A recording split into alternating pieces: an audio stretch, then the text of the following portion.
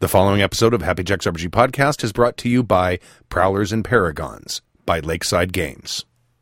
Look, over on Drive-Thru RPG. Is it a narrative hippie superhero game? No. Is it a cumbersome mechanics-heavy superhero game? Hell no! It's Prowlers and Paragons, and it's available now in print on demand from Drive-Thru RPG.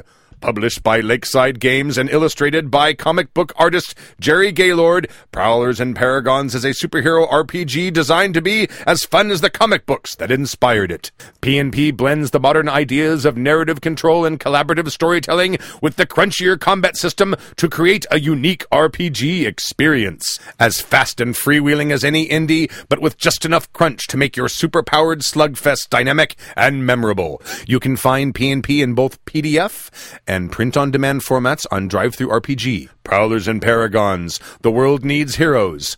Take a stand. Join the fight. Be a hero. The following podcast may be explicit.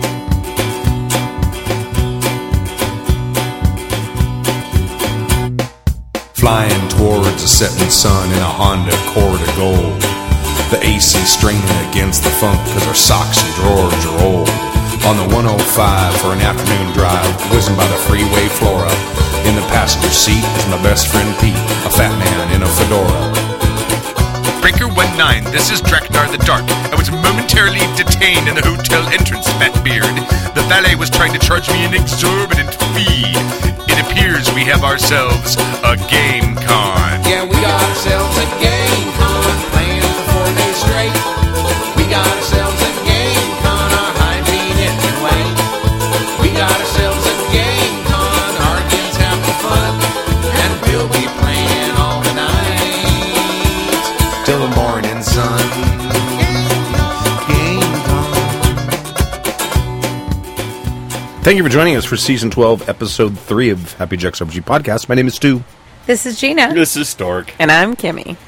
Hey, a salute to Convoy, Yeah. right? C.W. McCall. Yeah. If I recall correctly, he wasn't actually like a full-on trucker. I think he was like a marketing guy, an advertising He was guy. like an ad guy. And he Really? wrote like little ditties, and then this whole Convoy thing took off, and so and if you ever listen to the album, because my brother had it, it was hysterical. Yeah, he's very funny. He's a very funny guy. A lot of his songs are like these stupid little yarns. They are. They're like stories set to music. Me and Floyd were out on the 403. That was awesome. San Buenaventura, but we knew it as the Green. I'd like to, again, thank Lakeside Games. One of our longtime listeners, Len from Miami, sponsored the show to promote Prowlers and Paragons, which is his superhero RPG, and it's available at Drive-Thru RPG, and there'll be a link in the show notes so you can get to it. I love superhero games. Some of the best memories I have of gaming in high school was superhero games. It was just champions and villains, vigilantes, and we had so much fun just knocking people through walls, and it was a blast. Yes, I agree. So thank you for sponsoring the show, and if anyone else out there wants to sponsor the show, you can do that too. And just email me and tell me you want to sponsor the show. It's very easy. All right, last weekend of the Renaissance Pleasure Fair, and then Teardown. Yeah. Yes. And that's it. And I'd like to say, though, thanks to all the listeners who have come out to Fair, because I've met a bunch of you guys, and thank you for introducing yourselves and reminding us of your names and everything. In fact, I signed a Traveler book, and I don't remember his name right now. I think Kinney was there. She signed it, too. It was really, really awesome. Awesome. Yeah, I was actually on stage and looked out across the crowd, and then there's a Traveler book sitting there. I'm like, oh. So I had to sit there through the whole show, doing the thing, and then thinking, there's a Traveler book. Why is there a Traveler book? Sitting right there on the hay bale. Who would do such a thing? It's very cool. It was very awesome. I mean, I feel really honored. I have nothing to do with Traveler other than the fact that I like the system, and having us sign it, I thought was really cool. Right. So, if this is your last chance to come out and see us. We'll even sign your Fair. Traveler books. Or Savage Worlds books. Yeah, it's going to be one of those episodes. Yep. That's twice on the cough button. Very lungy. I'm There's Youngie and burpy. There's fires, and the Santa Anas are kicking up, and it's just bad out there. I mean, my allergies have been kicking me in the fanny the last couple of days. And my stomach is doing that thing it does. Ugh. There's going to be some burping in the mic, sorry. And thank you for those of you who are in the chat room, and welcome, and I hope you enjoy the show. Oh, Sock Puppet Troll is back, my favorite. Yay! And I have activated I remembered to activate the Q&A plugin, so if you have something you would like to say or add or ask during the course of the show, I will be dutifully reminded by my co-host to check this. Absolutely. And I'm going to go right into the first email. Cool. And this was an email that brings up a topic that I don't think we've talked about. Oh, we have one more thing to plug. Oh, you want to plug it now? I was going to plug it later. Oh. After the first, you can do it now. Go ahead. Okay. We just started an Instagram like 3 minutes ago. It's Oh, very okay. exciting. So, come follow us on Instagram at HappyJacksRPG. Oh, nice picture. And then, and we're also on Twitter, etc., Facebooks. You can take a Such picture of that, things. too. It says Happy Jacks on it right there. Yeah, it does. Okay, so all the pictures of things in the booth right now are going to happen during this podcast. It's very exciting. All right. Good. Instagram. So that makes us hipsters, doesn't it? Should make a. No, we actually need to have an Instamatic to be a hipster, right? Yeah. Yeah. And we would have had to be like, we've been on Instagram for like a year and a half You know what now. though? Polaroids are really coming back into vogue. I think hipsters are using Polaroids. I know how to make us not hipsters. Oh yeah. How? We've started an account on the Instagram. Now we just sound like old people. We made a movie on the Vine. Fine. All right. Email from Mike in PA. Yeah. Hey guys, and sometimes ladies. 2 ladies this time. Yeah. Ooh. Unprecedented. Oh, I have a topic for you. The necessity of an XP and or leveling system mechanics in an RPG. This email was spurred by a short text conversation I had with friends, not in quotes. Yes. 2 of my friends professed, not in quotes, professed a The suspicion in your voice when you say friends. Yes. My friends. I'm just trying to sow discontent. Right. 2 of my friends professed a dislike for Mongoose Traveler and other RPGs that lack the game mechanic of leveling and gathering of experience as a reward for participation. Their favorite system is D&D 3.5. One of them has attempted trying to adapt Mongoose Traveler into a leveling system where you could gain skills and character terms as you play. I feel he failed in his endeavor with an overpowered, shoehorned-in skill-gaining mechanic. It was that, or starting off with 6+ terms if I wanted to play with my friends. With my friends. Anyway, another friend who is into grokking a system to power game a bit likes vanilla Magic the Gathering. Wow. MGT, I keep saying MTG. I know. Mongoose Traveler. That's your Lysdexia. I know. And felt that the accumulation of wealth was a good enough reward. I love Mongoose Traveler, the way it is written, as well. However, I feel that a good story will reward a group of characters who work well together and complete missions. Obviously, none of us are wrong, but is a leveling and experience base point system necessary to make a decent game? Why would XP tickle others' fancies while some of us can operate in a game with in-game wealth or neither XP or wealth? I'll keep going. Yeah. I was going to read it again, but I don't think that'll help. Could the receiving of XP be compared to a gambler's buzz on winning at a slot machine? Oh. Finally, is there a method or a system that, in your opinion, manages to exclude a leveling mechanic but still rewards players for participation? And how does it achieve this? Kindest regards, you drunken skunks, Mike, in PA. And that's what I kind of want to talk about, because we've never really talked about Very advancement interesting systems. topic. Yeah. And what you like about them, why you like them, why you think you like them, and what sort of systems do you like? And I mean, I'll kind of go last, because I don't have a real strong opinion on this, because I don't play very much. And as a GM, I mean, I probably have a preference, but where are you, Gina, on...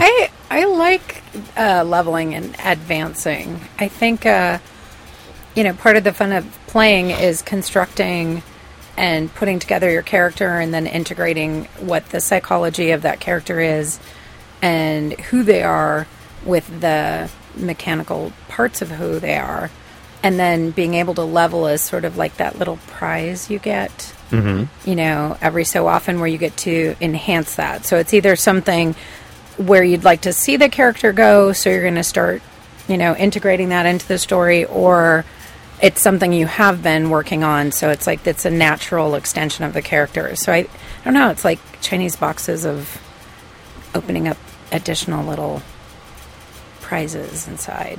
It's like The Price is Right. Yeah. So you like leveling systems where you get new stuff, like, oh, when I get to level 5, I get a new power, or Yeah, although I think I prefer point by stuff. Oh, you do? Because it's there's a more broad basis for what you can pick versus like something where, you know, like in D&D or Pathfinder, it's a little. I mean, there's still a lot of choice, I guess. But it seems like, you know, level 4 you get a feat and you get this and you raise an ability score and Right. But I like I think if I had to pick one, it'd be something like GURPS, where you get to point buy. You So have I a can- lot of control over what Yeah. you're doing. I can buy something for 2 points right now, or I can save up and have 20 points and raise my dex, or, yeah. Okay. So I think I like that. All right. And I do like the Now, advancing. what do you think about systems that lack an advancement mechanic? I was trying. Well, have you played any? Yes. Oh, yeah. Okay. But all I could think of, and I'm probably absolutely lacking in thinking of others, were a lot of, like, Stark and I played Lady Blackbird, and I don't Yeah. think that has any sort of advancement mechanic, or things like Fiasco or Shabel Harry Roach, or a lot of the really, you know, the story games. Although aren't most of those sort of like a single session or a single story arc Yeah. games? Yeah, the ones I'm thinking of, definitely. Well, and Traveler's kind of unique in the world in that you kind of come out of it an older person ready to go. Right. I'm of two minds about this topic, to be honest. Mongoose Traveler kind of stands alone in its way because you come out as a 40-year-old veteran of something and you have all the skills. And to be fair, you can learn more skills. You just have to take the time to do it, right? And people usually do that in Jump Space. They'll learn skill. But by not having levels and experience, you get rid of power creep, which I like, because you no longer are chasing the epic levels and the tiers in order to you know, you're no longer, it's a whole different style of play. You're freed from that whole having to level up to take on the boss kind of mentality. However, I also like to start at level 1, being a noob and barely able to use my sword, and as I gain skills, getting better and better at my skills, getting better and better at my sword use. So I get it. I get why levels and stuff can be really important to a lot of people, especially if you want to take your character on a journey. Like, for example, our L5R game, where we all start out as level 1 samurai, barely know our ass from our katana, and as the game progresses, we get better at what we do, or at least Right. get more and more skills. So, but maybe that's unique to me because I'd like to incorporate my skill growth into my character rather than just, I finally have 20 points to get that bitchin' skill I've always wanted that has nothing to do with my character, but Yeah. is rule breaky. Right. Yeah, I think that's a really important point, the difference between people who build levels as part of their character and build levels as simple mechanics. Because I think that games that don't necessarily have a leveling mechanic can be a great way for people to then focus on the character development and the character growth and leveling up the personality, if you will, rather than focusing on simply, okay, which one of the skills will make me more uber and more breaky for the mechanics. Yeah. So I think a lot of it depends just on how people view it in general. I've played enough MMOs Yeah. where leveling up to get the next set of powers and be able to use the new item that you have, or it's the item Finally that's get sitting that in your mount. inventory, or to get the mount or whatever, that I don't need to do that in my RPGs anymore. You know, if I want to do that, I can play WoW. I can play EverQuest. But you do bring up an interesting point about what systems are there out there that don't have a leveling attached to them. I mean, Traveler is kind of the only one. Fate, maybe, although you can get better at stuff. I was thinking L5R, but It's just that L5R definitely has a leveling. it's a leveling, Yeah. but Yeah. it's slower. It's a slower pace leveling. Well, than it takes some. a million years to get to the second level, whatever it's called. Sure does. The insight rank. Yeah. You're like insight rank 1 for your entire life. And then as you retire, you get to insight rank 2. And then insight rank 3 is just a few sessions away. Oh, yeah? Once you hit 2, Yeah. it goes very quickly. Okay. But getting to insight rank 2 takes frickin' forever. Sure does. Yeah. Now, were you thinking about having a leveling mechanic in Moment of Truth? There is one. There is. It was incorporated in the most recent version. Okay. I think I put it in before I sent it out. Yeah, there is one. Cool. We'll see how it works. I mean, Yeah. I put it in because I couldn't think of a system that didn't have one. yeah. Because Yeah. I honestly, I figured Traveler probably did. I just never read that part of the book. I very rarely concern myself with character leveling. I don't care for the most part because I'm almost always running games, and it doesn't matter. The only time to me, the only time a leveling system is even relevant or within my radar is when it's problematic for game prep for me. And that is like playing when we had the 4th edition D&D game, and I imagine Pathfinder, it's probably pretty similar too, where your character's levels, all of the math changes as you level up significantly, and if the encounters that you're fighting don't level up as well, they become suddenly very boring and very tedious. And 4E to me is the example of leveling gone awry. I mean, they actually not only do level, but then you hit tiers where you get completely new Yeah. powers all of a sudden, and you can't even use your old ones, or you can, but you're not going to be very Well, useful anymore. they become irrelevant. They do. It's or like, well, the amount of damage that you did with this thing that you had at level 5,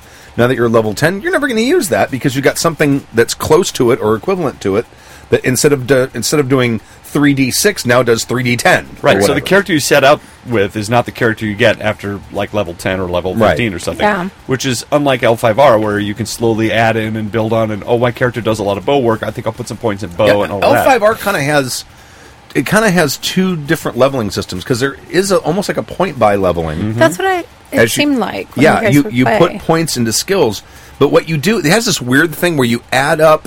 There's a formula. You take all of your rings, which are your attributes, and all of your skill levels, and you multiply them by this and that, and add them all together, and you get a number.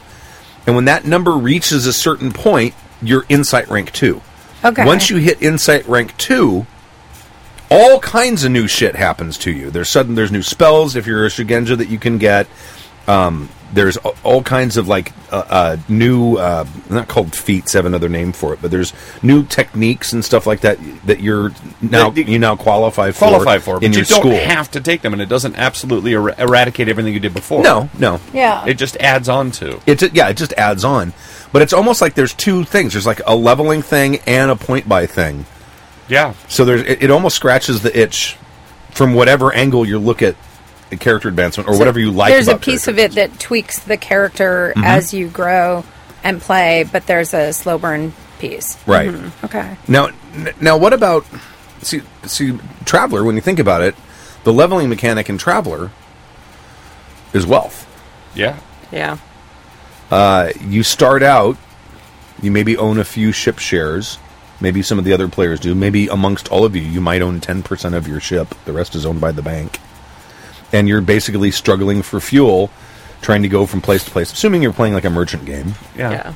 Going from place to place, trying to gain enough profit so that you can buy better stuff for your ship, make your payments on your ship so you get to keep it, buy better equipment, maybe buy some body armor, but it all comes down to money. And isn't that enough carrot and stick for some people? I mean, I think because getting more stuff is always. I remember as a kid, that was the cool thing. You open up the treasure chest, it's like, what do we get? And everybody starts rubbing their hands I want a together, sword, right. And they start writing out how many gems they got. I mean, that's a reward in and of itself. And then money equals skills as well when you're with Traveler, because you can buy skills and buy the requisite armor. Do you think if you could think of, because it doesn't seem like we can think of a system that you play more, besides Traveler, that doesn't incentivize with point buy or leveling. Do you think that besides potentially looking for something that's breaky or making you Uber, that it also kind of inspires you to take characters in a different direction, and that if you didn't have that incentive or that ability to think about those things, that it would flatline your character potentially. Or does it depend on the player? If you had some other kind of character advancement? Yeah, or no character advancement. Like it's the wealth piece. And I mean, wealth can change a character Sure. also. I mean, see that's kind of the. I remember when we played the Fantasy Hero game, and this again gets back to me and role playing versus mechanics kind of thing. In game, I kind of fostered a relationship with a mage. Remember that guy I kept hiring? There was we didn't have a mage in our party, so and none of us knew anything about magic. So we went out and hired this mage who was kind of like a low level guy at the mage college to help us with stuff, and kind of overpaid him a little bit, and would always go back and ask for him so it looked good to his superiors and all that. I was kind of trying to foster this relationship so I could kind of build up some kind of an ally. And at some point, I got I don't remember which, it was either Casey or Bruce said, well, if you want him as an ally, you really have to pay Contact. points and have him as a contact. Yeah. And it's like, well, I guess. I mean, but in game, isn't that kind of what part of the whole thing of a role-playing game is? That you're building a character and growing a character, and you're meeting people and developing relationships. Do you really need to really have to pay character points to have? Do you suddenly instead of a quality now, it's a quantity? So do you have to quantify it? Right. It did. It became a quantifiable thing where it's like, okay, since I didn't have a lot of character points to spend on it, he could help us on like an 8 or less on 3d6, which is like 35-40% of the time, maybe. I don't think it was even that high. And it was like, it was okay, but I mean, I could see the point of things like that, because at the table you're going to have people who, out of character, are better at talking, are better at different types of things. So the mechanic, like we've talked about in numerous other episodes, is there to make it fair mechanically. Make it so, Stork's, great at talking to people. And if he's sitting there with, someone who's not great at talking to people, both characters, it's based on the characters, not the player's ability and personality. So I can see the importance of things like that, but I don't know. I feel, kind of getting back to the whole leveling thing, I'm wondering almost, because I really love convention games specifically. I love campaigns, but convention games have a little bit of a, you can do whatever you want with them. They're like one-shot wonders. I'm wondering if that's part of the draw, because in a convention game, unless you're doing like Pathfinder Society or something, you're not worried about leveling. You're not worried. That's a very good point. You're not necessarily worried about, hey, what's our loot at the end going to be? Yep. So that actually leads me to a point I was going to say. Gina was talking about, does leveling affect your gameplay? Does it affect the way you play a character? At one of the cons, I was playing AD&D. It was I've forgotten who was running it. Oh, it might have been Gary. Gygax? No. It was Gary, but it's the guy that runs Tunes all the time. I'll come up with his name in a minute. But Gary Mack. It was Gary Mack. Okay. And I was playing, and I managed to like crit. I know me, a major orc or gnoll or something, and we're all level 1 characters. And I stopped and I said, "Now wait a minute, how much XP did I get? Because that might genuinely affect." Might level right there. I might level right there, and that might affect. They all went, and it literally. We stopped the game and we had to kind of dole out some XP just to make sure I didn't level right then and there, and it did affect the gameplay because the game is built around that mechanic. And I literally said, if I leveled up from here, I get more spells. I think I was a magic user. I don't remember what I was, but I mean. It did affect my gameplay. It affected to the point where I wasn't min-maxing or anything, but I was thinking, because the game is built around leveling, I was thinking about, well, if I can get this next power, then, and I'll get more hit points, maybe I'll be more effective. Yeah, I think that kind of thing, especially with profound leveling, really does affect the way you problem solve and the way you look at a game and the way you play a game. Yeah. If you don't, like in a con, if you don't have to worry about leveling, you're just free to do whatever you feel like. That's true. Sure. I think, and I know I've done it before, where I've come up with character things when I want certain things or when I know certain things will be more effective when I'm leveling. For example, I'm like, okay, we need more range attacks. Hey, I'm going to practice archery. And while it does make sense, Yeah. like I've never been the player to take something completely out of Yeah. my character. Like there's things that I will drift towards with my character because I know mechanically they will be advantageous.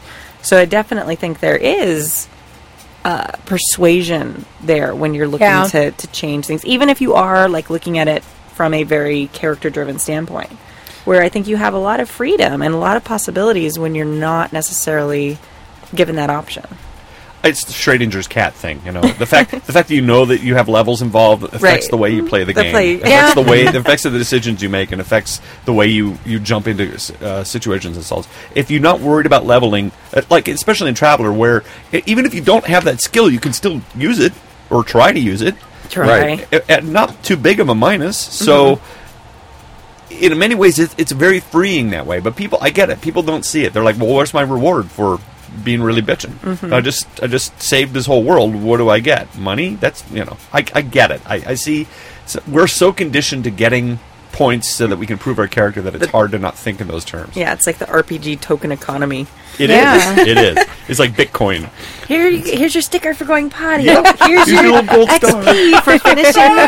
Like, totally. I think you're right. Well, and I'm such a like ridiculous gamer. Like I have apps that have achievements, and I'm like really excited when I get my stupid achievement for whatever I'm doing on my stupid app. And Oh yeah, I have a to-do list that does that. It's totally Yeah. motivational, Yeah. and so I can I'm totally the person who loves leveling and Yeah. loves the achievements in doing that. But I also House dusting unlocked. it sounds dumb, but it really is motivational. I played WoW for way too long. Like Yeah. the little like badges you get, holy crap, That's those what things I'm are saying. awesome. It is really literally like my potty sticky chart with stickers. I mean, You went poo poo in the potty. and really, what it boils down to, that's really what it is. Here's your reward for Did the dishes. for doing the dishes. Here's your XP. And I here's know your my little item. app has an ASCII cat that I get to feed, and I get really excited. It's We're the Tamagotchi generation. Yeah. I'm sorry. yeah. So I mean, but brings us back to other than Mongoose Traveler, can any of us think of a game that doesn't really? I'm sure there are some out there. I could think of especially some small indie ones where they don't even worry about them. right. That's the only ones I could think of. But to Stork's point, which was super valid, that I can't picture.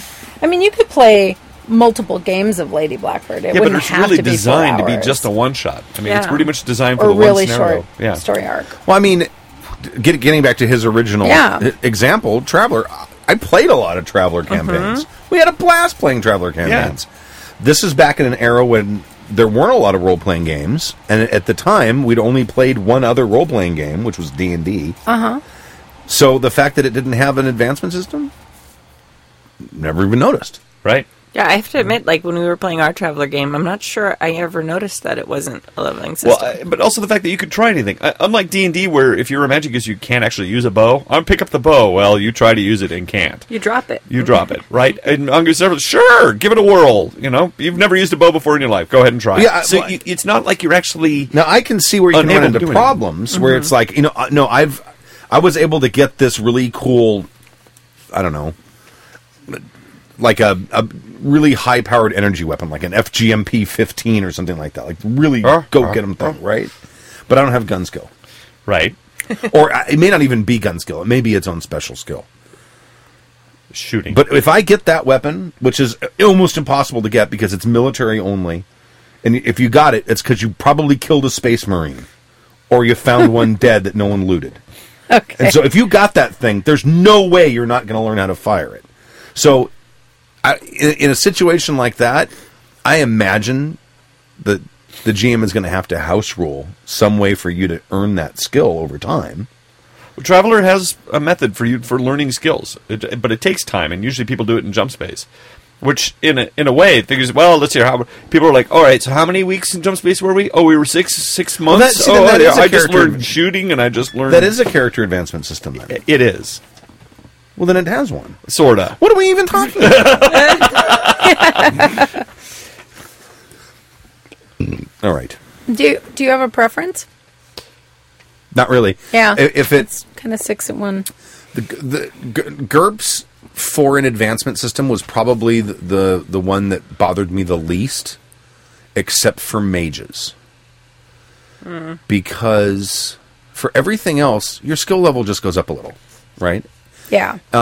People almost never bought new advantages because they're expensive. And the old rules, it used to be you had to pay twice whatever the base value is. After character gen, Oh, okay. attributes and advantages doubled in cost. So if you want to buy it at a certain level, you get it Okay. in character gen, and then changing it after that is like a freaking act of God because it's really expensive. I mean, you want to raise a attribute, you can spend 20 or 30 character points Yeah. to do it. It's a lot. So never happened. But people would raise their skill levels, but it would happen gradually. And I mean, as the skill level goes up, yeah, they hit more often. And that's easy to compensate for with the bad guys to just bump their skill level up a little bit. We're not even really worried Well, and about it's an it. organic Yeah. development, too. And- The more and- they shoot a gun, the better they get at And the it. combat system in GURPS is fairly equalizing anyway, because even if it's a low skilled person versus a high skilled person, they're both wielding enough potential damage to kill each other. And the guy who has a low skill level, he can get a lucky hit. Sure can. And fuck up your day With a just as sniper much as you rifle. can. There you go. For the win. I mean, and there's all kind. The system is flexible enough where there's all kinds of ways that you can pile on different kinds of advantages.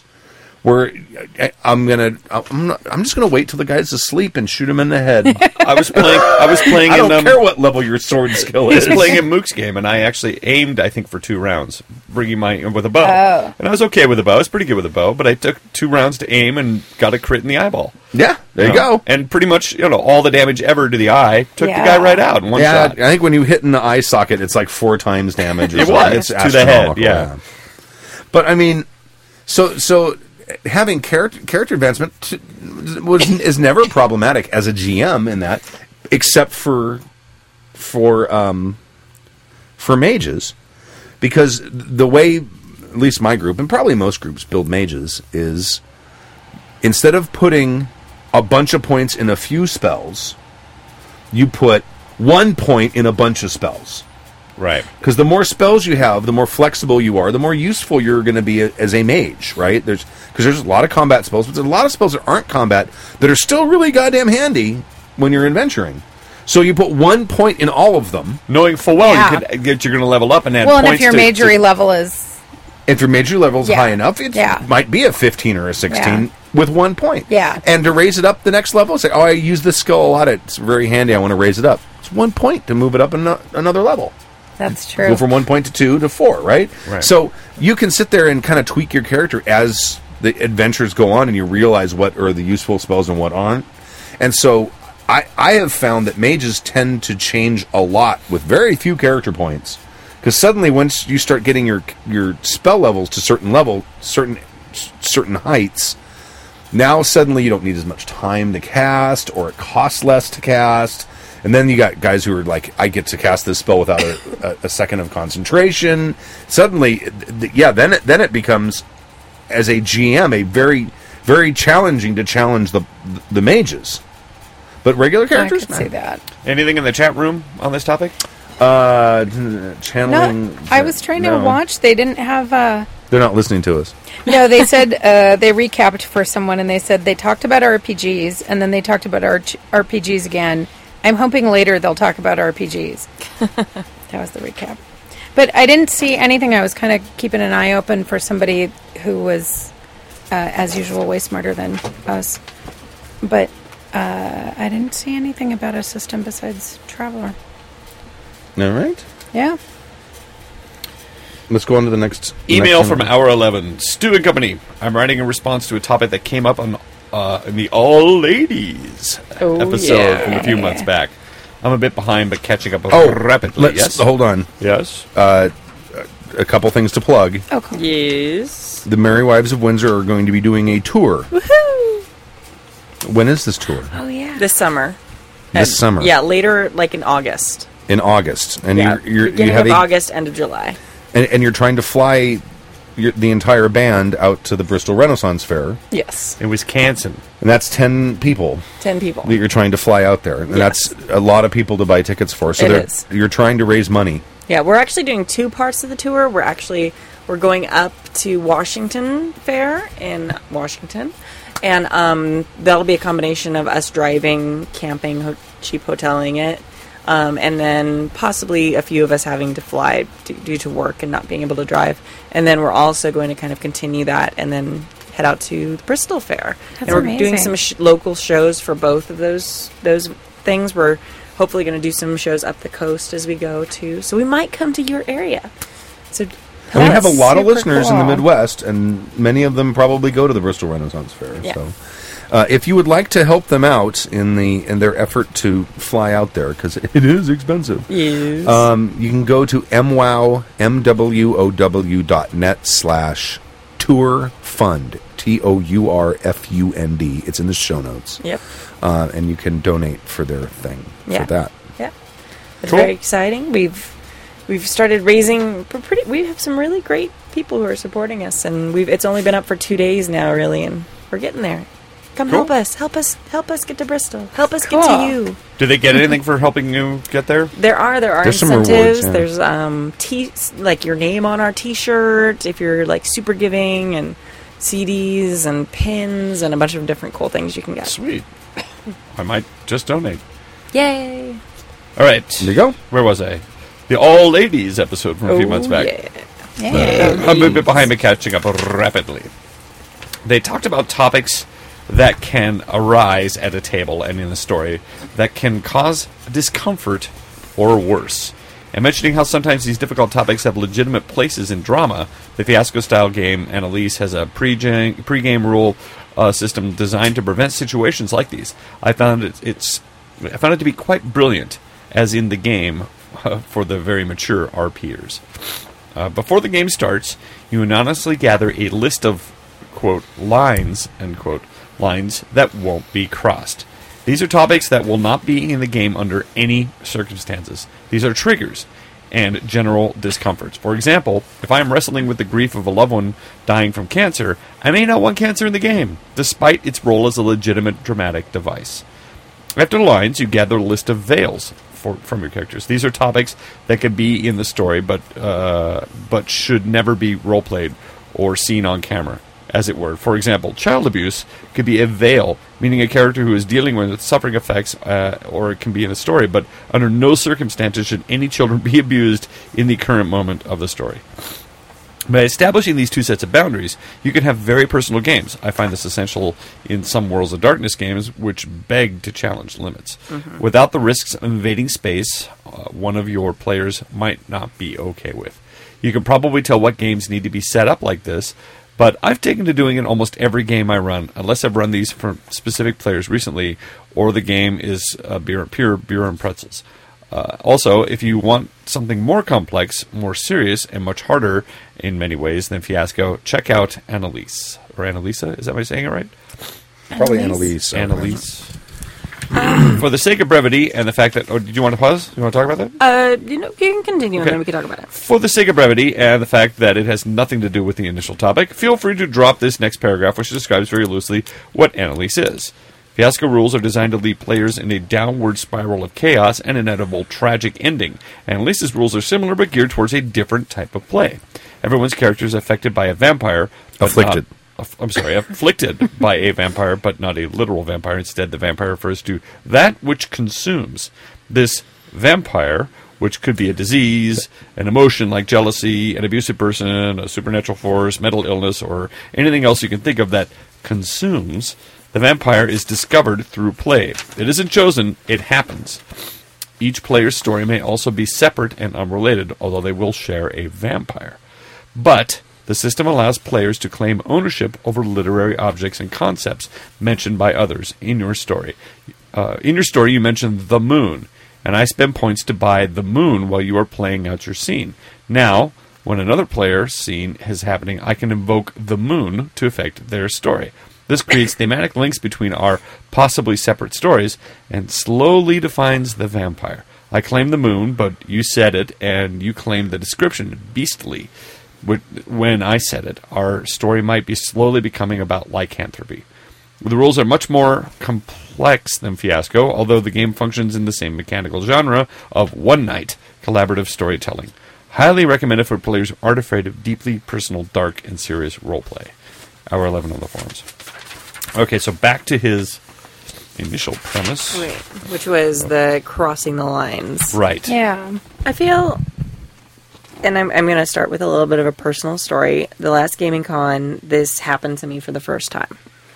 I had actually a very tragic incident happen at work where I was the first responder to a very serious accident where a student and her mother were hit by a car, and the mother passed away.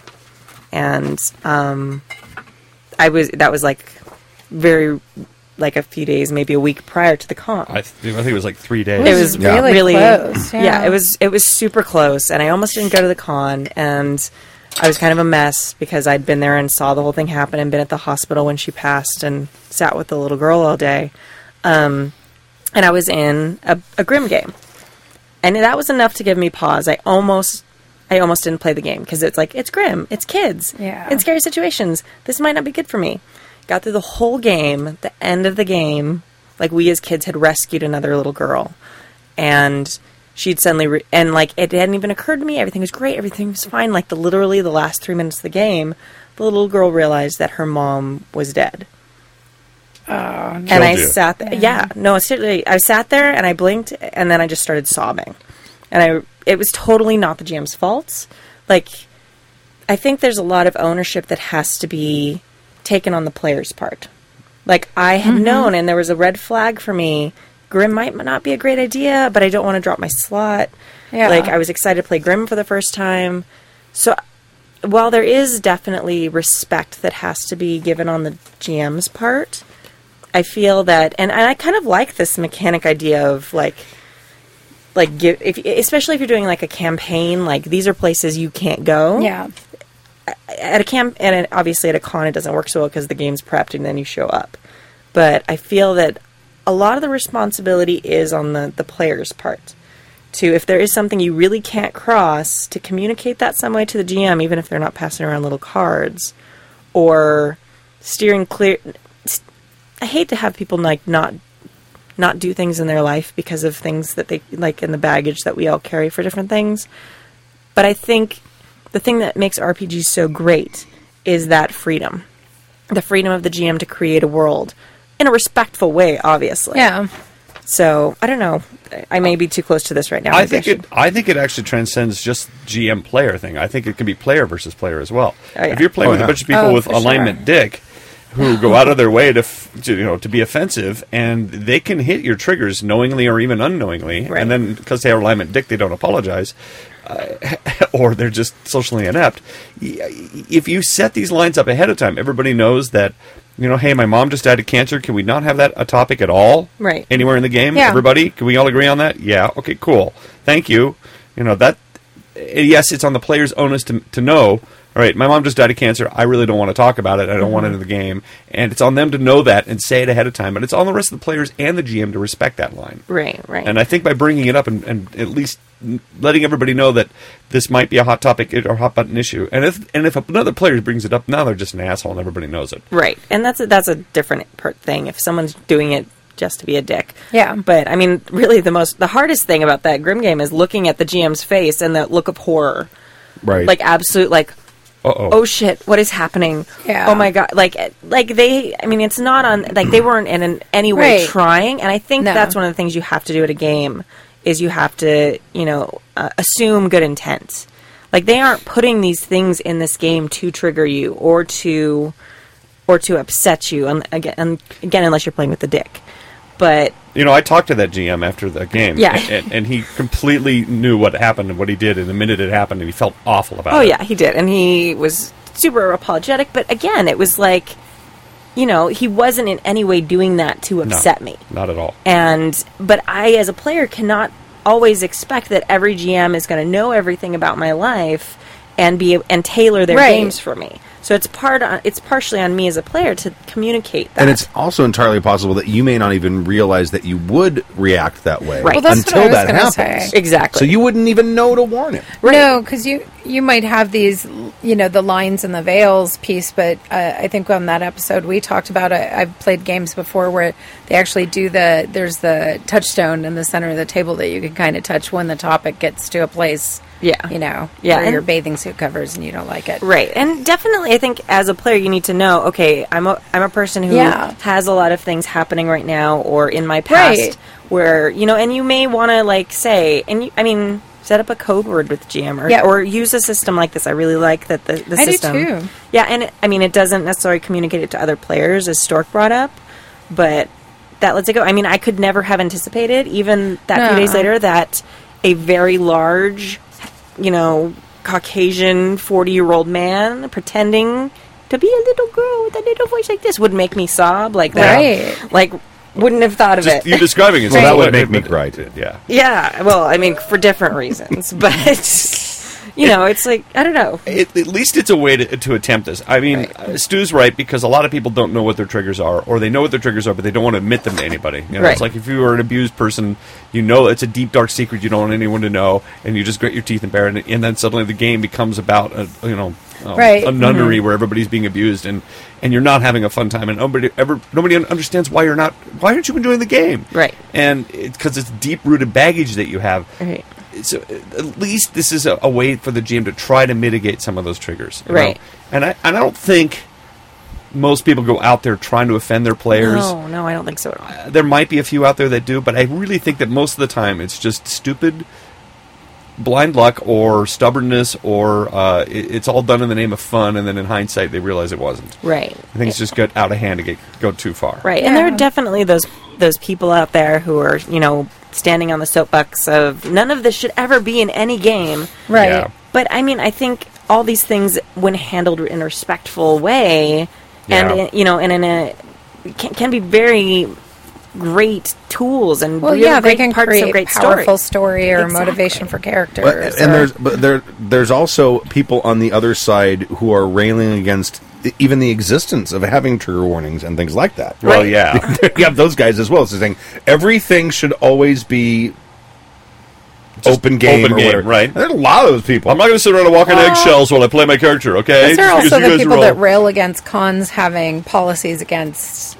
sometimes, yeah. Yeah. Where it's Sexual like, harassment yeah, and what's your things like that. problem Yeah. if you're, yeah. I think you've got to have a good balance. If you're not, I can. fat beards. I think personally, I'd be self-conscious with them. The mechanic what they're describing here is basically like very low-key communication to the GM. That I'd be comfortable Yeah. with. Well, Something- this particular game he's talking about is a collaborative game with everyone around the table. Right. So this is Yeah. all out in the open. for Everyone everyone, is. right. Yeah. And But if you get someone with an inappropriate sense of humor yeah. and say, "I want to make sure we don't talk about," One likes to Prison think that they're sex probably not with- playing those particular story games. I have a friend who actually wrote a quick start starter for that game in the back of the book to the Annalise. oh really? Yeah. But I think for the most part, people that gravitate towards those games are respectful of that, but that's not always necessarily true, and Right. especially if you introduce that and too. people get stubborn and they get a hair up their ass. It's like, don't tell me how to play my character. If I'm going to talk sure. about prison sex, I'm going to do it, goddammit. Don't make me walk on eggshells every time I show up to your game, And I could see people getting really, really upset about, And I think that maybe that's why it should be between the player and the GM. It's like, Yeah. listen, I have a real problem with prison sex. Can we just not steer the game that way anymore? And then the GM's like, fine. As long as the GM doesn't stand up. All right. Apparently Stork has a problem with prison sex, so I'm not going to be doing... So all my major plot lines are out of the window because Stork's a pussy. Right. Right? Yeah. As long as they Can't don't... protect his ass when he goes to prison. So apparently we can't... so all of you guys' storylines have to change, okay? Is that fine, Stork? Is that okay? I would definitely suggest before your GM sits down and creates their whole world and their whole plot line for their campaign. Like maybe when they first are like, "Hey, I'm starting this game," you can, as a player, be like, "Okay, this is something. Abuse is something I don't want to Yeah. talk about. I don't want to talk about, this or that. And I'd love to play in your game, but this is something that I won't have a fun time with. And to be fair, this is supposedly...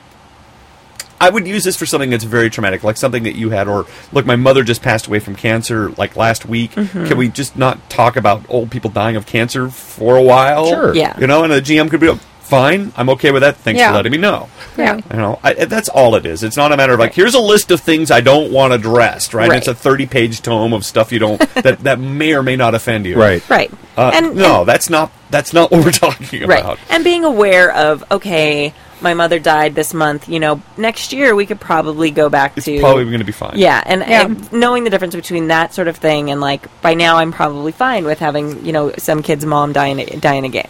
Like, I probably would not fall into a huddled, sobbing mass this time. Yeah. But there are going to be some things that people are never going to be okay with. And communicating the difference between those two Absolutely. things, like, someone who's been raped may absolutely never be okay with that being in the game. Especially if it's anything to do with a player character, which hopefully you're treating very delicately as it is.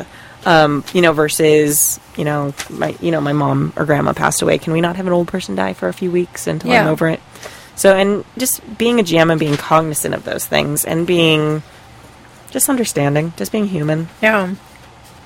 That's hard for some of us. Yes, I know. that's why they play role-playing games. It's the only Yep. place they... Yeah. And that's why you want to go to your GM in private, so they still can look like an asshole to the players and Yes. feel powerful. When do you? It's probably situational, but when there is something in a game, and say it's not even a game like this, like Annalise or Flowers for Mara or Flower for Mara or something.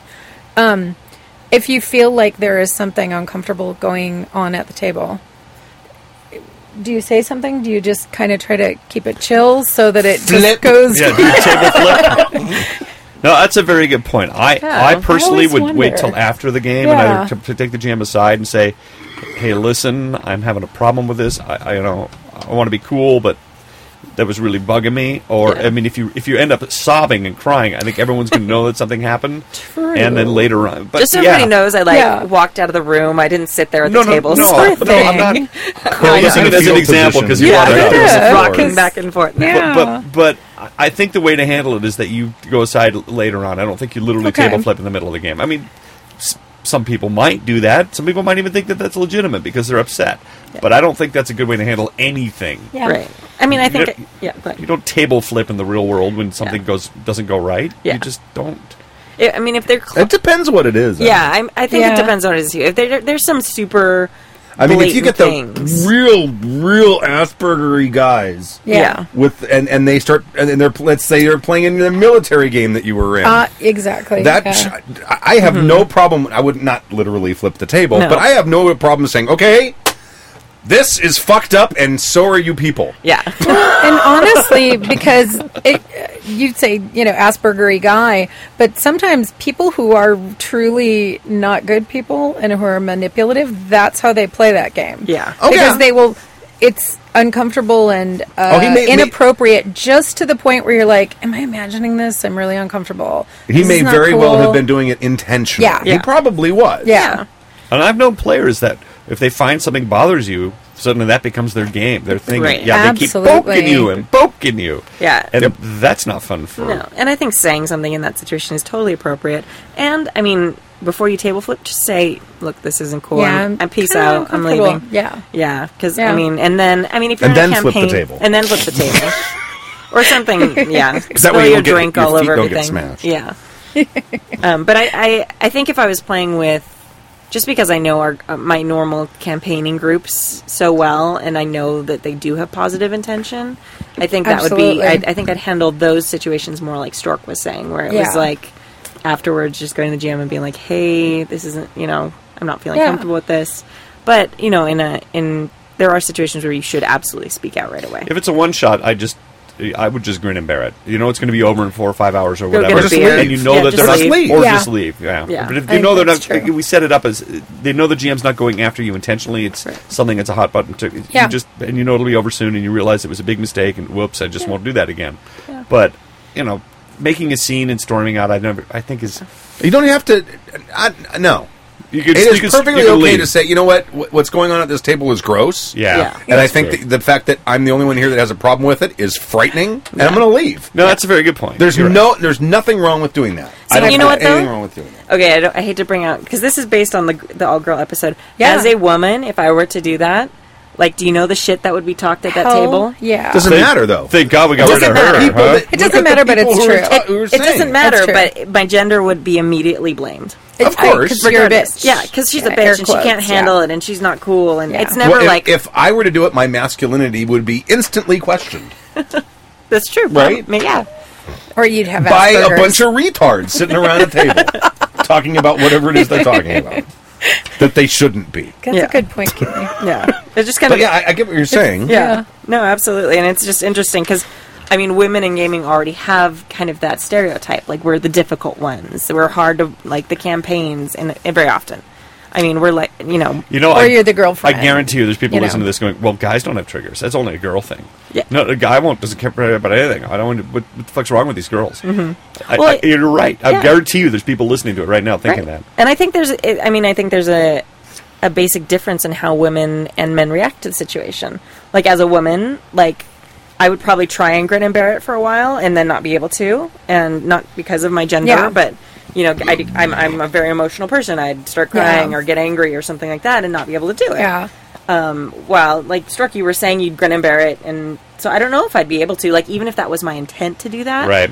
Well, I don't said, know. to be fair, it's about a one shot. If Right. this is an ongoing campaign, no, you got to yeah. nip it in the bud. No, absolutely, yeah. But I think it's interesting. It's a very... Yeah, it is. very gender specific topic, I think, because often, especially in campaigns and stuff, like there's the whole women in refrigerators trope in comics where women are victimized. It's a whole thing. Like, It is. women in comics or women characters in comics are often victimized to move a story plot line along for Lois male Lane is characters. hanging from the building, and it takes Yeah. Superman Yeah. to come and save her. Yeah, it's named after Green Lantern's I think that significant I other. think that probably way predates comic books. No, absolutely. I mean, think about the old melodramas. But no, absolutely. But it was something that Gail Simone came up with as a aspiring comic book writer, when Green Lantern's significant other got murdered and stuffed into a refrigerator to further his plot line. Mm-hmm. And so it kind of became a thing where she made this list. Anyway, you can Google it if you're interested. But I don't know. I think it's kind of an interesting thing that because of that, women are often seen as the players who are more likely to be triggered. And I don't know if it's just kind of an interesting... It might be society to blame. I think I think it has to do with the fact that there's assholes who are going to intentionally bring things up that might be triggers. Oh yeah. I think that is probably where the blame really lies. Right. Because, like, I mean, when you're talking about rape in games, Women. I've never been in a game. Except maybe when I was 14. Maybe. And I don't even think I was, because I don't remember ever being in a game where there was any non-consensual sex. Mm-hmm. Ever. Right. In 30-plus years of gaming, it's never happened. I'm impressed. Now, I've also very rarely gamed with women until we started gaming again. Mm-hmm. It was all guys. So maybe it's that certain element that's, there's a girl at the table. Hey, let's bring this up. Yeah. You know what I mean? Right. Yeah. Well, I mean, and that can come from a place of, like, I want something in this game to impact dramatically all the people at the table. Sure. In, like, a positive, Yeah. I want it to be impactful way. Right. Not that I necessarily endorse using rape to use that, but, I mean, like, because children are one of the things that I'm closest to, when I'm GMing, I often use children as, like, the ultimate, like, heartstring puller to make the party panic. Like, oh, they're sacrificing Yeah. children to the sea monster or Yeah. whatever. And I feel like GMs do that with rape and women a lot. And it may also be, like you were saying, like the old melodramas, now that more women are playing, it's just being noticed more often. That would be my guess. Yeah, I think it's more that, because, I mean, if you really probably statistically looked at, plot lines for campaigns across the board, I would say that women are probably more victimized, just like, Mario and Luigi saving Princess Peach. Sure. All the time. I think it's just a tradition. And I'm kind You know, of this might actually make a topic, a whole but- other topic. Yeah, it could. Because I was sitting here thinking, like, a whole frat boy mentality. When you get a bunch of guys together, they feed off each other, and things just get bad fast. Well, and they all want to be the hero. Because we're guys, and we just we make bad decisions and do bad things, and then get stubborn and go back down. Well, I think one of the things, too, Well- there's mistakes. Okay, go ahead. Men act entirely differently around just men Oh, yeah. than they Absolutely. do when you introduce a woman into the situation. Absolutely. You can get 12 guys to get together, and they will react with each other and interact famously until you introduce a woman into that scene. Mm-hmm. Then suddenly people are putting on fronts. Yeah. It's weird. I also That's why I think all of those old games I played never had any weird shit like that happen. Or there was, but we didn't, because we're guys. I don't remember any of that stuff happening. Not I weird do. shit like that. I do, but we were young. You also lived in a weird state. Yeah, well, that's it. That's got to be it. You're right. I think it's also really important, and I think a lot of very outspoken women who tend to be very critical of different types of gaming need to also see that it comes from a good side. Like, men, when they're playing games, they want to save women. They want to be the hero. It's not so much that they want to victimize them, but they, in a way, want to save them as well. So while there are the creeps out there who really want to see bad things happen to women and play that out through RPGs, I think the vast majority of men who play along those storylines want to be the Mario saving Princess Peach. Like, they don't necessarily want the bad things to happen. They want to be the hero saving. Yep. And I think that, again, it's about assuming positive intent and Yeah.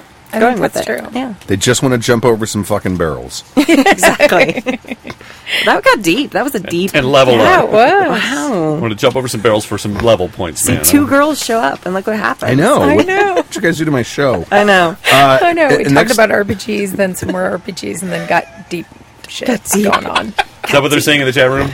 No more RPGs, it's just deep now. I think let's Stu's see. afraid to look at the Rick chat number room. 7 is hoping we'll get back to Are it. any of you RPGs. playing or GMing at Strategicon? Are you playing or GMing? I'm not going I'm to be there playing at all. a bunch. I was going to be there, and then we moved our Memorial Day party. Yeah. Well, and it's your teardown and birthdays. Don't you both have family Well, the birthdays are farther into Next the week. week, Okay. yeah. They're kind of into the End Is of the it month. timing? Yeah, Yeah, I it's just timing. don't think it's going to work this year, unfortunately. When does the first Vine vid air? That's from Vine. Trey. That's exciting. What does that mean? It's don't worry. It's the Vine. It's like the Instagram. 8-second movies. Yeah. 8-second movies. I might be wrong. It may not be 8. It might be 6. I'll have to check it out. There's an actual algorithm they worked out, like how long that's the not little long bit enough was. for porn. No. No, it's not long enough for porn. They make GIF porn. 8 seconds is a long time. It repeats over and over and over again. If it hits a trigger, it could be. And Dun, dun, dun. and okay, that's it. Okay. Next email is from Aaron. Who wants to read Aaron's email? Okay. Okay. it I'll back read to me? Aaron. Gina's going to do it. All right. Okay, hello, douchebags. This is Aaron from Oakland, California. I've been listening to your podcast for almost a year. Oh, congratulations. Yes. Though I'm not on the forums because I have shit to do. With a capital S. There's Yeah. shit to do. Yeah, shit to do. I was just listening to your most recent episode where you talk about organizing NPCs and thought I would share with you my very recent technique. My group just started a new fantasy campaign in my custom campaign setting, a project I've been working on for about 2 years. I've taken a lot of advice from your show and wanted to create an entirely open-ended campaign. One tool I've developed is having a stack of NPC slips on hand. I made a single page of these, about 12 slips per page, and each slip has a line for a name, role/location, and 6 lines for characteristics.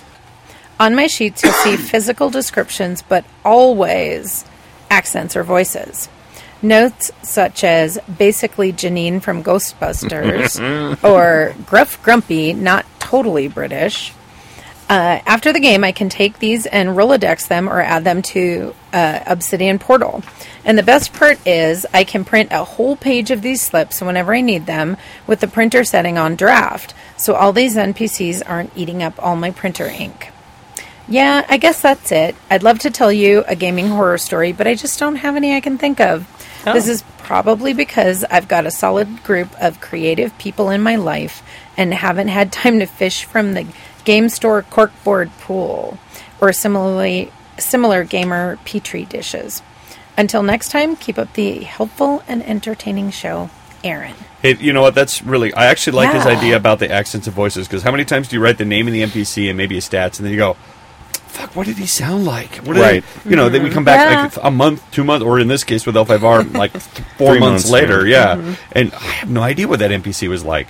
So that's really smart. That's a really good Everyone idea. that don't talk like this. Is it Traveler that has the 2,000 patrons? And it's a book that's just... There were 76 patrons. Or 790 or something like that. It's like there's like a whole. It's a whole book full of little NPCs, and it's There was a I think it was 1,001 characters. I think you're right. Oh, yeah. It's in the who little did books. that? Yeah. It was in the big books too. Mongoose has one now too. I do don't they? remember the number, and I don't remember what it's all patrons. Yeah. There's a stewardess. See, in the original Traveler, there was 76 patrons, which was like a patron per page, and it had who the guy was, Yep. and it gave you like 5 or 6 jobs he could Yep. send you on. This is And then similar, but this and is then there was NPCs. another one called, I think it was called 1,001 characters or something like that, and it was Yeah. nothing but NPCs, but it was just like that much of like just That's the what it stats is. and so a little bit of information. Yep. and it was categorized by like their job. That's what I'm talking about. Yeah. And you can literally flip through the book and go, oh, done. Here's a ship captain. His name is, you come up with a name, and it has some stats or whatever. Right. And those books are very good. But then later on, when that NPC comes back, maybe you've earmarked it, whatever, you don't have the accent or anything. And I think that's key. I will have to remember that. Yeah. I think my new favorite thing that I want to have a character do is to talk very I was going to say to talk. slowly. Because there's few things as That drives me bananas. Like Aggravating. banana sandwich. It's I love it. my sister always did that when I was growing up, and I was like, "What?" I know somebody very Finish well who saying it. speaks very slowly and end up finishing their sentences, or Really? Can't help it. And you can't feel help it bad 'cause about it. I've too. already gone to the end of their thought train, and they're still in the middle of it. I know and where I'm you like, are. I know where you are. I know where you're going. And I have to wait until they finish, and it gets to be very irritating. Oh, I can see nothing being more irritating for you in a conversation. Yeah, I speak really fast anyway, and I'm like, I'm going to make sure like the fucking emperor is going to do that. it's a trigger, man. Okay, I'm going to write you. I'm going to say, can we not have characters that speak And slowly? it's, I know, right? A trigger or a veil? Yeah. Which is that? Yeah. Yeah.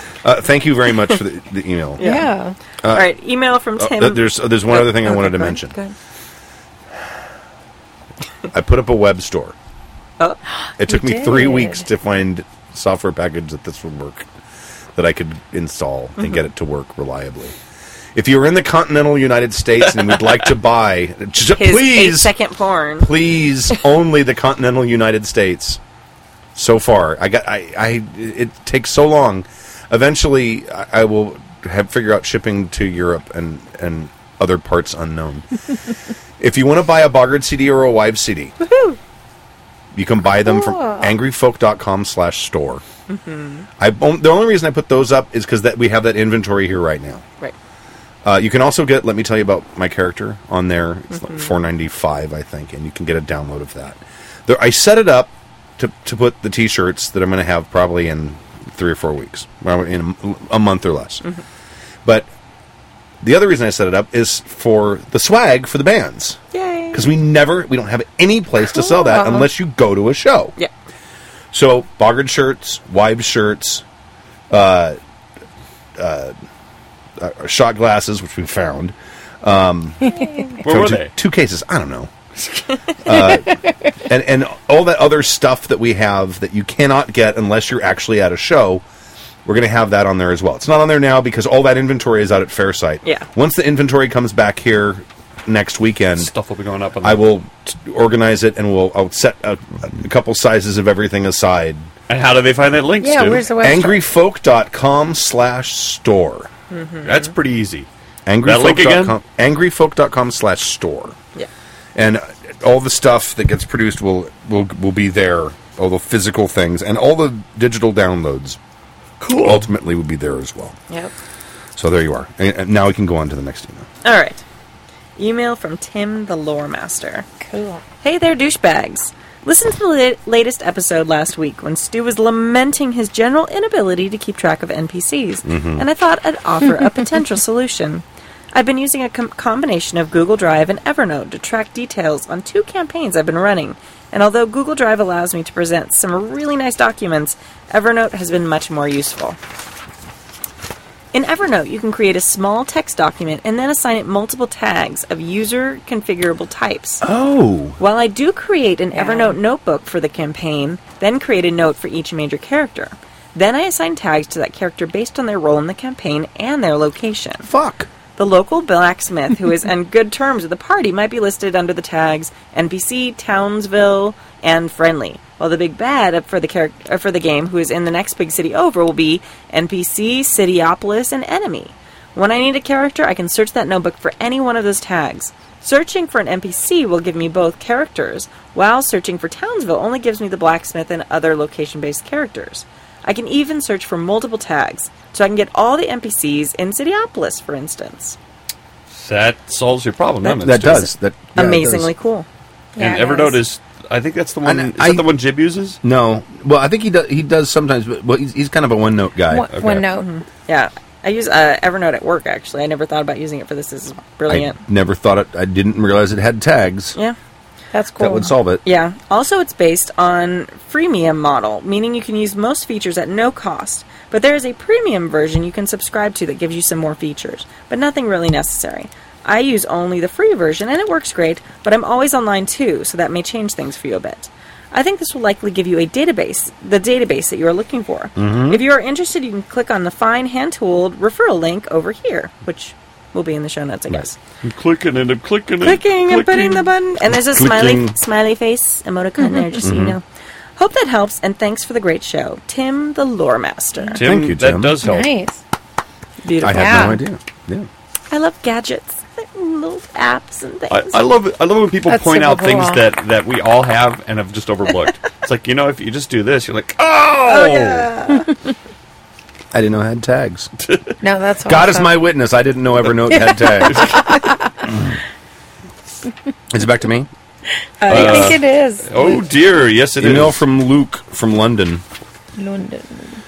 It's a long one. I thought I set this up so I didn't have to. Oh, there's a longer one. That's right. Okay, we're fine. G'day, Jackers. But he's from London. Good day, Jackers. Having recently listened to Season 11, Number 13 podcast, there have been a few discussions about gaming in Germany, Serbia, and the UK, etc., and how it is different to the US. So I have a question and a gaming horror story. Let's start with the questions. I won't bore you with my gaming pedigree. Suffice it to say that I've gamed since the 1980s and played and GM'd most games out there, having lived in a variety of places around the world due to my work, and gamed in most of them. I have noticed differences in games played and playstyle, and want to know your experiences. Having lived and gamed in the last few years in Australia, my home country, Singapore, and the US, Houston, Chile, South Africa, and finally the UK, my current residence is London, there are a few differences. The following are just from my experiences and may not be representative. I have found that in Australia, South Africa, and the US, you are the most alike. Gaming at someone's house with a group of friends and the odd con during the year. Yeah. You meet a variety of people through friends and friends of friends who are looking for players/GMs. I have found that a lot of South African players are scarily knowledgeable about guns and heavy weaponry and their effect on people. That is scary. Interesting. Like if you shoot through a bathroom door, you might actually kill your girlfriend. Ouch. I didn't. Just too soon? Veil. Look Veil. at this! Look at what you did! Take responsibility! Yep. I love that lawyer. There's a talk show on that plays excerpts from that lawyer daily. Is that That's the soup? I don't know. And their effect on people. The games are your typical chips, as in potato crisps, and soft drinks affair, as in soda affair, around the table. Although in South Africa the crisps were replaced with biltong, dried meat from a variety of animals. Carrion. Elephant jerky. Yes. And most games involve a braai? Yes. A braai. As in Brian? As in A Brian. type of barbecue of some sort. Well, that sounds good. Yeah. I'd prefer that to crisps. Chile, it seems to be an expat thing to do. Or maybe it was because my Spanish was not good enough to find a local group. I mainly played with a group of Americans and Australians who all worked in the same industry. The group had people join and drop out as they left the country. Since it was expat groups, it was a lot of beer around the table and more of a chance for everyone to catch up with what was going on with each other. The gaming was an excuse to get together. Often the case. Here. Singapore was again mostly expats and local Singaporeans who had lived overseas and gamed and had moved back. Everyone met via the internet and we gamed at someone's apartment. The game tended to be less individual PC focused and more on the group as a whole. I guess it fits with the culture of the players as well. A lot of local players were heavily into wushu and MMO styles of play. Within the UK, I have found in my experience that gaming clubs are big. This is where a venue, generally a pub, has between 5 and 10 tables of RPGs running at any one time. Whoa, that's a lot. Yeah. I want a game in a bar. Right? No, want a game no, in you a- don't. Yes, actually. I do. No, Yes, think I there's- do. I do too. One of my friends on Twitter owns a gaming bar on the East Coast, and she's Oh, a really? cosplayer. Like, I feel like she's my Nice. soulmate. Yeah. Like, she has a bar where they do tabletop gaming, That's pretty awesome. and she cosplays. If I wasn't married already and totally heterosexual, Right? yeah, like Yeah. the most amazing person ever. Sorry, continue. But they exist. That's amazing. It's like the land of unicorns somewhere, but they exist. That's So so a club cool. hires out the top floor of a pub and has multiple games running on a particular night. So you have between Yep. 30 to 50 gamers in an enclosed area, add cheap alcohol, and watch what happens. Wonderfulness. Also, drinking whilst gaming is big here, as in no one in central London drives, so you can get home via the tube, so everyone drinks during the game. The one time I went to London, I had terrible jet lag, so I was like wide awake at 3 o'clock in the morning. I went to bed at like 9 or 10, and then at 3 o'clock, blink, I was awake and not tired. So I'm like, I'm going to go wander around the streets of London. So I put on my jacket because it was February, it was very cold, and I walked out and I went, and we were right across the street from the King's Cross train station, and walked there, and it wasn't open yet, but the newsstand was, so I bought a pack of cigarettes and I sat out there and I watched all the drunks stumble home. It was awesome. All these people, these boyfriends and girlfriends fighting and screaming at each other and going the opposite ways and coming back and yelling some more, and then then this one runs back over here. And then, I loved it. It was awesome. We also have a rule that the GM does not pay for drinks. I'm moving to London. Right? So every time you GM and someone gets up to go to the bar, they bring back hard liquor. You can see where this ends up. I was running a Cthulhu game, and one of the players had fed me 5 martinis before the end of the first encounter. Whoa. Yeah. The remainder of the night was a blur, and the players told me they had a great time. I'm still dealing with the in-game consequences of that game, but I will say that Drunk Cthulhu is not a good idea, as there is way too much giggling and mispronunciation and changing of names. Giggling in Cthulhu. Still giggling in Cthulhu! No, Hotep. You said Hotep. Not for Hotep. I have since organized a regular gaming group in London, which meets around at my house. Still the same amount of drinking. We just have to mix the drinks now. Anyway, so do you think that the RPG hobby varies much around the world, or is it fairly much the same everywhere?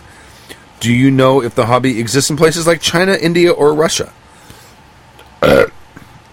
If so, is it different? Well, I have no idea. we have a friend from Serbia, which isn't technically Russia anymore, is it? No, it was So- never Russia. Never Russia, but I mean that's as far as I know from like our fans on the forum. We have a listener in India. I know that. Okay. I saw that on the thing. I don't know. And I, other than visiting places and gaming them, I cannot speak. I don't know. With any sense of authority on this. So You know what? I feel like this is something that deserves some scientific exploration. So perhaps we should start like a GoFundMe. Let's send the Happy Yeah. Jackers around the world. I don't want to go to. I don't want to go to India. No, I would totally go to India. I do. I don't think I'd actually want to game if I was in There's India. a lot of other places things. I want to go. Let's see if they game in Ireland. Okay. I wonder if they do. We should go go find there out. and find Sure. out. I have Let's no do idea. a GoFundMe and go to Ireland. because we speak the language. Yes. We do. And drink the beer. Yeah. And the They whiskey. have beer Yes. and whiskey Yeah. They do? in Ireland. I know. Shocking. You sure? I could check. We may have to go over there to check. All right, Just just to make check sure. on that too while we're there.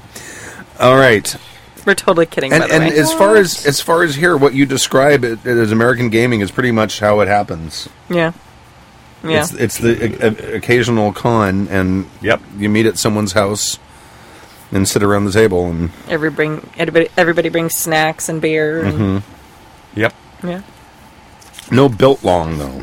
We don't have built long. Some people bring jerky. That's about as close as we get. Yes, And Like- occasionally we that get the could be built barbecued on. ribs from the Chinese restaurant Yeah. down the Chips street. and like Cheetos and lots of those show up. junk food. Junk food gets Sake if we're playing Alpha. Suck bomb. Oh, that was a bad idea. Such a terrible idea. Oh, I should Especially totally- at 10:30 in the morning. Yeah. that is going on our Instagram because I still have that video on my phone. Oh, there you go. Suck it bomb. All right, a gaming horror story. The names have been changed to protect the innocent. This is a horror story involving 4 people, 2 PCs, some rope, and a set of handcuffs. Uh-oh. The two protagonists were a couple. We shall call them Cindy and Peter. Peter. They were the wait, is that Cindy. oh, you're using Brady Bunch names. Okay. Cindy and Peter were part of a regular gaming group. And they lived together in the gaming house. In the gaming house. gaming house. You know, the share house, which is full of gamers living together and gaming multiple times per week. Thank God I have never lived in one. At the time, we were playing Vampire the Masquerade. So one afternoon, one of the players in the group, Emma, okay, now it should be Florence, Really should have been, yeah. Or Marsha. who lived in the gaming house with Cindy and Peter. And I were walking up the front stairs to the gaming house when we heard screaming, yelling, and hitting coming from inside the house. We opened the front door, and to the horror that greeted us was Cindy and Peter role-playing an S&M scene in the front room as my vampire PC and Emma's vampire PC. Whoa. Okay, whoa. Okay, Whoa. first off, yeah, they're kind of crossing a line Well, there. they're playing. Okay, Cindy and Peter are actually playing Emma. They're actually playing the other people's PCs. Yeah. In an S&M. You shouldn't play other people's PCs. In their real life That's inappropriate. S&M game. Trigger. At Hello. all. I'm really You uncomfortable with shouldn't. this. Yeah. The one thing the player has control of in the game is their PC. Yeah, they were stealing the player agency. Stealing agency, exactly. That's not right. Makes Well, for a It gets great worse. story to read. I'm reading Someone ahead. Completely uninvolved, though. Our PC names were being used. Oh. It's just fucking wrong. They're screaming out their names. And events from the last game were being role-played out in front of us in a slightly different What? way than they occurred in-game. I don't even want to know what this means from a psychological point of view, but what they what they thought of us. We quickly closed the door, walked back down the stairs, looked at each other with horror, and then proceeded to walk back up the stairs loudly and talking as loudly as we could to warn Cindy and Peter that we were coming. Maybe they were too. We heard scurrying and people being untied, much swearing and gathering of clothes.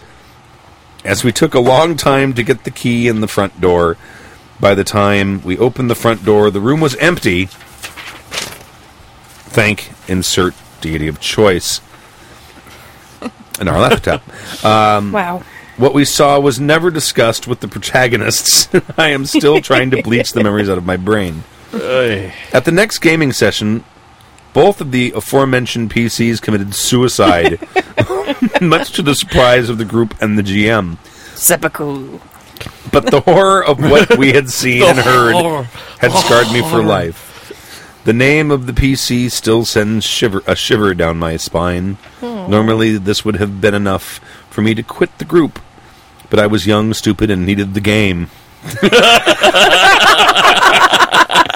The group fell apart after 2 months. Later, anyway, due to a whole lot of drama. Anyway, More drama than that. Yeah. You don't play other people's PCs. No. It's crossing the line, man. Yep. Anyway, thanks for a brilliant podcast. Or create /fic that lives from them. You shouldn't do that either. No. I listen to you guys on my commute via the tube each day, and as a result of listening, I have become a yes and GM. Drink! Luke from London. Hey. P.S. Why do you always end up GMing the games you love to play? Ooh, there's a topic. That's a great topic. I don't know. Yeah, let's see here. I don't think I have anything quite that awkward. Don't try and top that. That's just the pinnacle of super awkward. Yeah.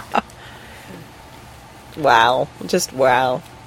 We had a... That's a kind of role play. I was young and I needed the game. It's a t-shirt right there. yeah. Oh my god. All right, and now a gaming awesome story to sort Okay. of cleanse our palate. Excellent. And this is from Michael. Who's reading this It's one? my turn. All right. Cool. This one's long. I'm writing Yeah, it to is. share with you the tale of my current game, which is going so exceedingly Excuse well. me. I Wow, felt that the sounded need like to a walrus. It stinks. I felt the need to share with you as an example of how everything can go right. Much of the success is due to a fantastic group of players, but some of it I can credit to advice from both Fear the Boot and your own podcast. Woohoo! This game is a steampunk airship pirate game set in the world of floating continents using the Abney Parks Airship Pirates RPG rule set, with an entirely different setting. I first pitched the idea of the game last fall near the end of the previous campaign, and everyone seemed immediately excited for it based on the concept alone. Apparently, everyone loved both steampunk and pirates, so putting the two together was a dream come true. The interesting part, though, was that everyone was willing to go along with a few experimentations with regards to Oh my. game setup.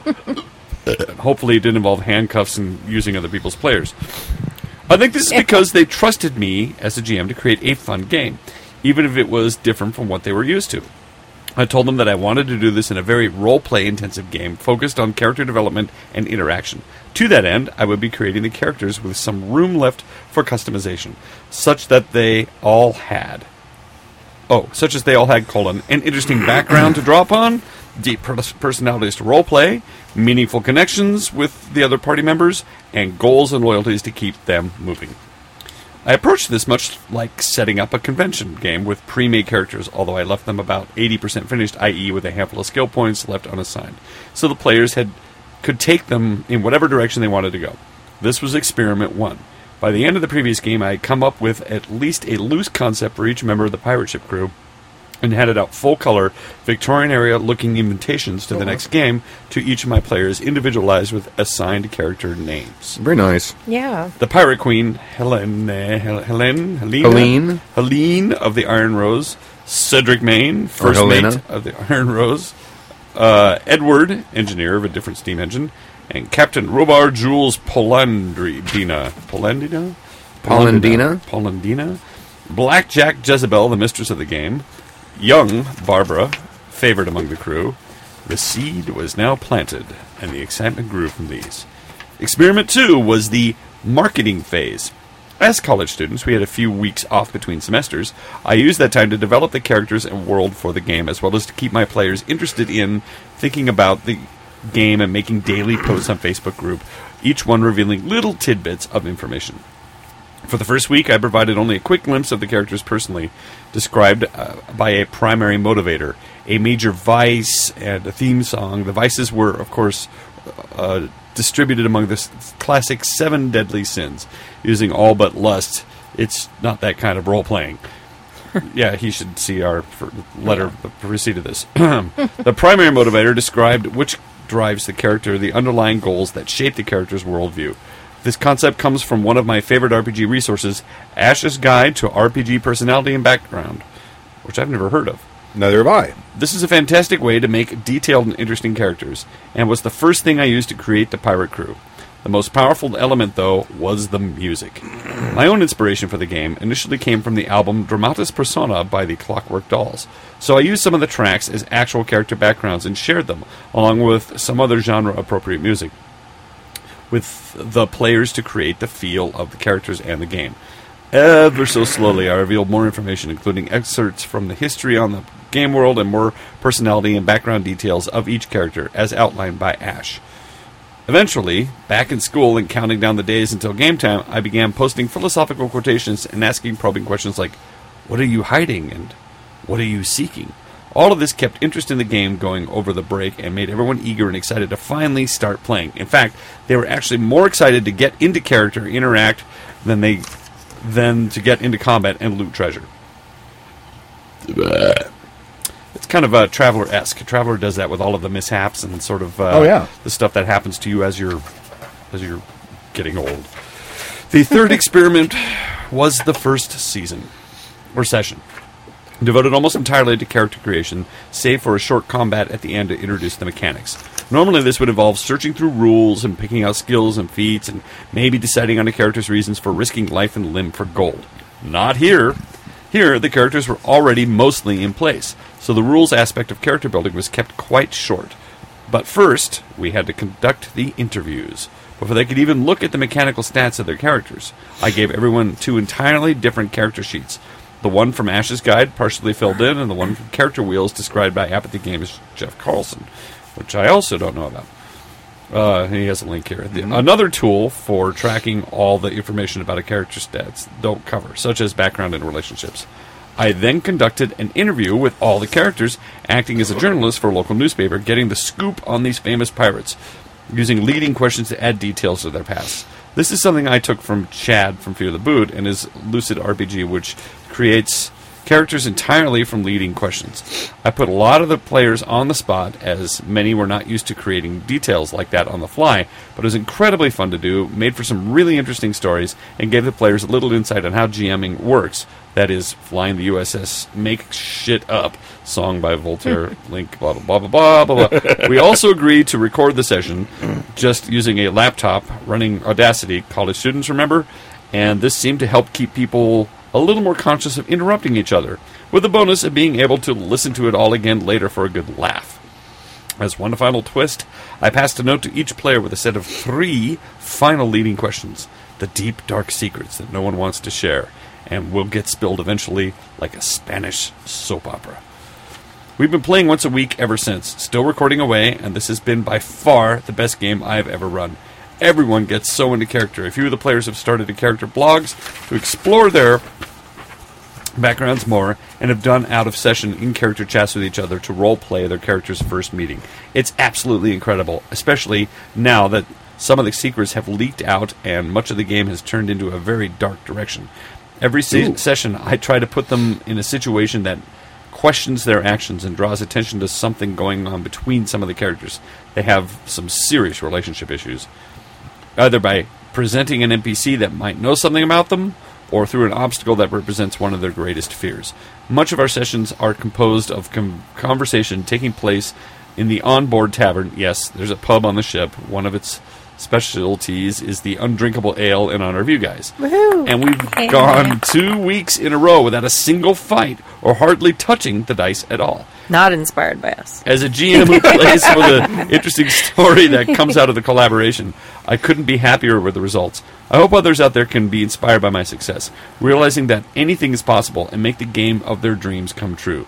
Yes, much of it relies on having the right group of players, but if you can tap into what you have and slowly draw out of them excitement and investment in the game, any experience will become an awesome experience. Much of what I've done here has been addressed in past episodes of yours, and please feel free to reignite any topic of discussion relating or creating an awesome game experience, or interesting gaming experiments you've tried with successes or failure. For any interested, much of the content is not yet formatted for public consumption, but I do plan on compiling it and making it available at the end of the game, corresponding with the school semester. I can write another email addressing that when the time comes.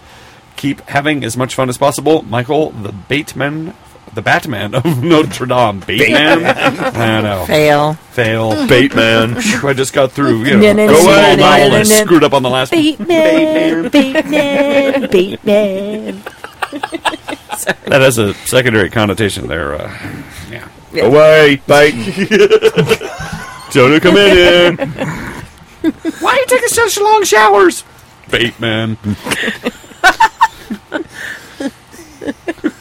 I envy people who have enough time to do this. Look what he's doing. Right. That's Oh, yeah. amazing. That's awesome. And it's involving multimedia, and Yeah. I mean, who is it on the forums that makes like these mini movie trailers for his games? Which I always thought DT Pints. Is it DT? Wow. He makes these involved trailers involving these snippets of other movies and things, and the music, Yep. soundtracks, and voiceovers, and it's really complicated, and it's kind of his whole preamble into the games. It It's sets his it all up. idiom. It is, and it's the media that gets him excited. This guy uses soundtracks and things too, but I agree with you, Stu. It's all we can do to actually show up and play the game, let alone get all of this stuff together like this. That's amazing, though. I agree. All right. I don't have anything else. That's it. 95 minutes in. Was there any chat stuffy? Rick, number 7, Gnomes 2 has a book called Masks, 1,000 Memorable NPCs. Same guys that did Odyssey and Never Unprepared. Masks I've heard Oh, of. that's right. Cool. And there you go. There That's you a go. wrap. Last week of air. Last week of fair. Tomorrow. Yep. And then next weekend on Sunday, I get to sleep in a little bit for Yeah. the first time In in months. 2.5 months. Yeah. It's going to be a very happy day. I'm tearing You're not gonna sleep in. You're gonna sleep maybe another half hour. You know Your what? A bladder's half gonna hour. wake you up. A Kids half are gonna hour. wake you up. I can pee and then go back to bed. Yeah. Just don't pee in the bed. And the most Absolutely. important thing will be an air conditioning. on Yes. Oh. Cascading down on your semi-naked body. Okay, Trigger, no more, trigger. No more. Yeah, I was going to say slash pick. Stork seats too. Feed him. What? Sorry. Ew! there. Okay. Bring up that It's a thing. trigger for you. That's why. That's all I can think of. We need to end this episode. Yeah. Rewind. Edit. Thank you for joining us for... Oh, wait. See, I thought he hit the space We're bar. listeners of Happy Jack's RPG Podcast. We get on. Thank you for joining us for Season 12, Episode 3 of Happy Jack's RPG Podcast. My name is Stu. This is Gina. This is Stork. And I'm still Kimmy. And we'd like to thank Lakeside Games for sponsoring this episode. absolutely. Yay. For Prowlers and Paragons, go to DriveThruRPG. You can find it there. And thank you. And I think that's it. And good night. Good night. Thank you for listening. And we'll leave you with a song. Curse of Dungeons and Dragons, hero, pathfinder, fate or savage lands, evil plots will be usurping, though we could do with less burping.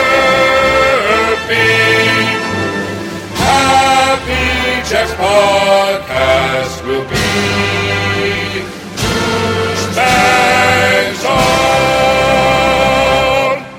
A lusty young smith at his vice stood a-filing, his hammer laid by, but his forge still aglow. When to him a buxom young damsel came smiling, and asked if to work at her forge he would go. With a jingle bang jingle bang jingle bang jingle, with a jingle bang jingle bang jingle, hi-ho. I will, said the smith, and they went off together. Along to the young damsel's forge they did go. They stripped to go to, 'twas hot work in hot weather. She kindled his fire and soon made him blow. With a jingle bang jingle bang jingle bang jingle, with a jingle bang jingle bang jingle, hi-ho. Her husband, she said, no good work could afford her. His strength and his tools were worn out long ago. The smith said, well, mine are in very good order, and now I am ready my skill for to show. With a jingle bang jingle bang jingle bang jingle, with a jingle bang jingle bang jingle, hi-ho.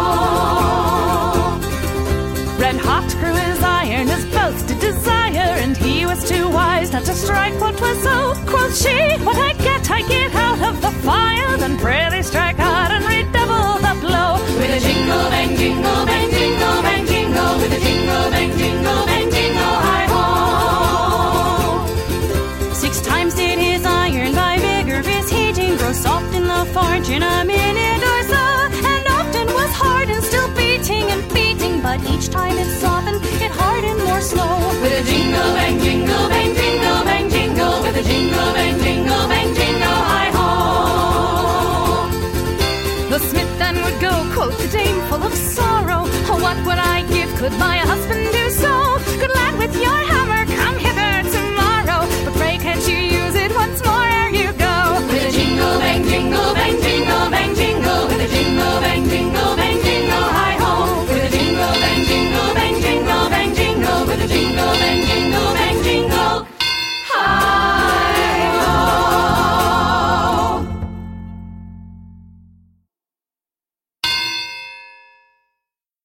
The preceding program has been a presentation of the Angry Folk Media Empire. Bum, bum, bum, bum, bum, bum, bum.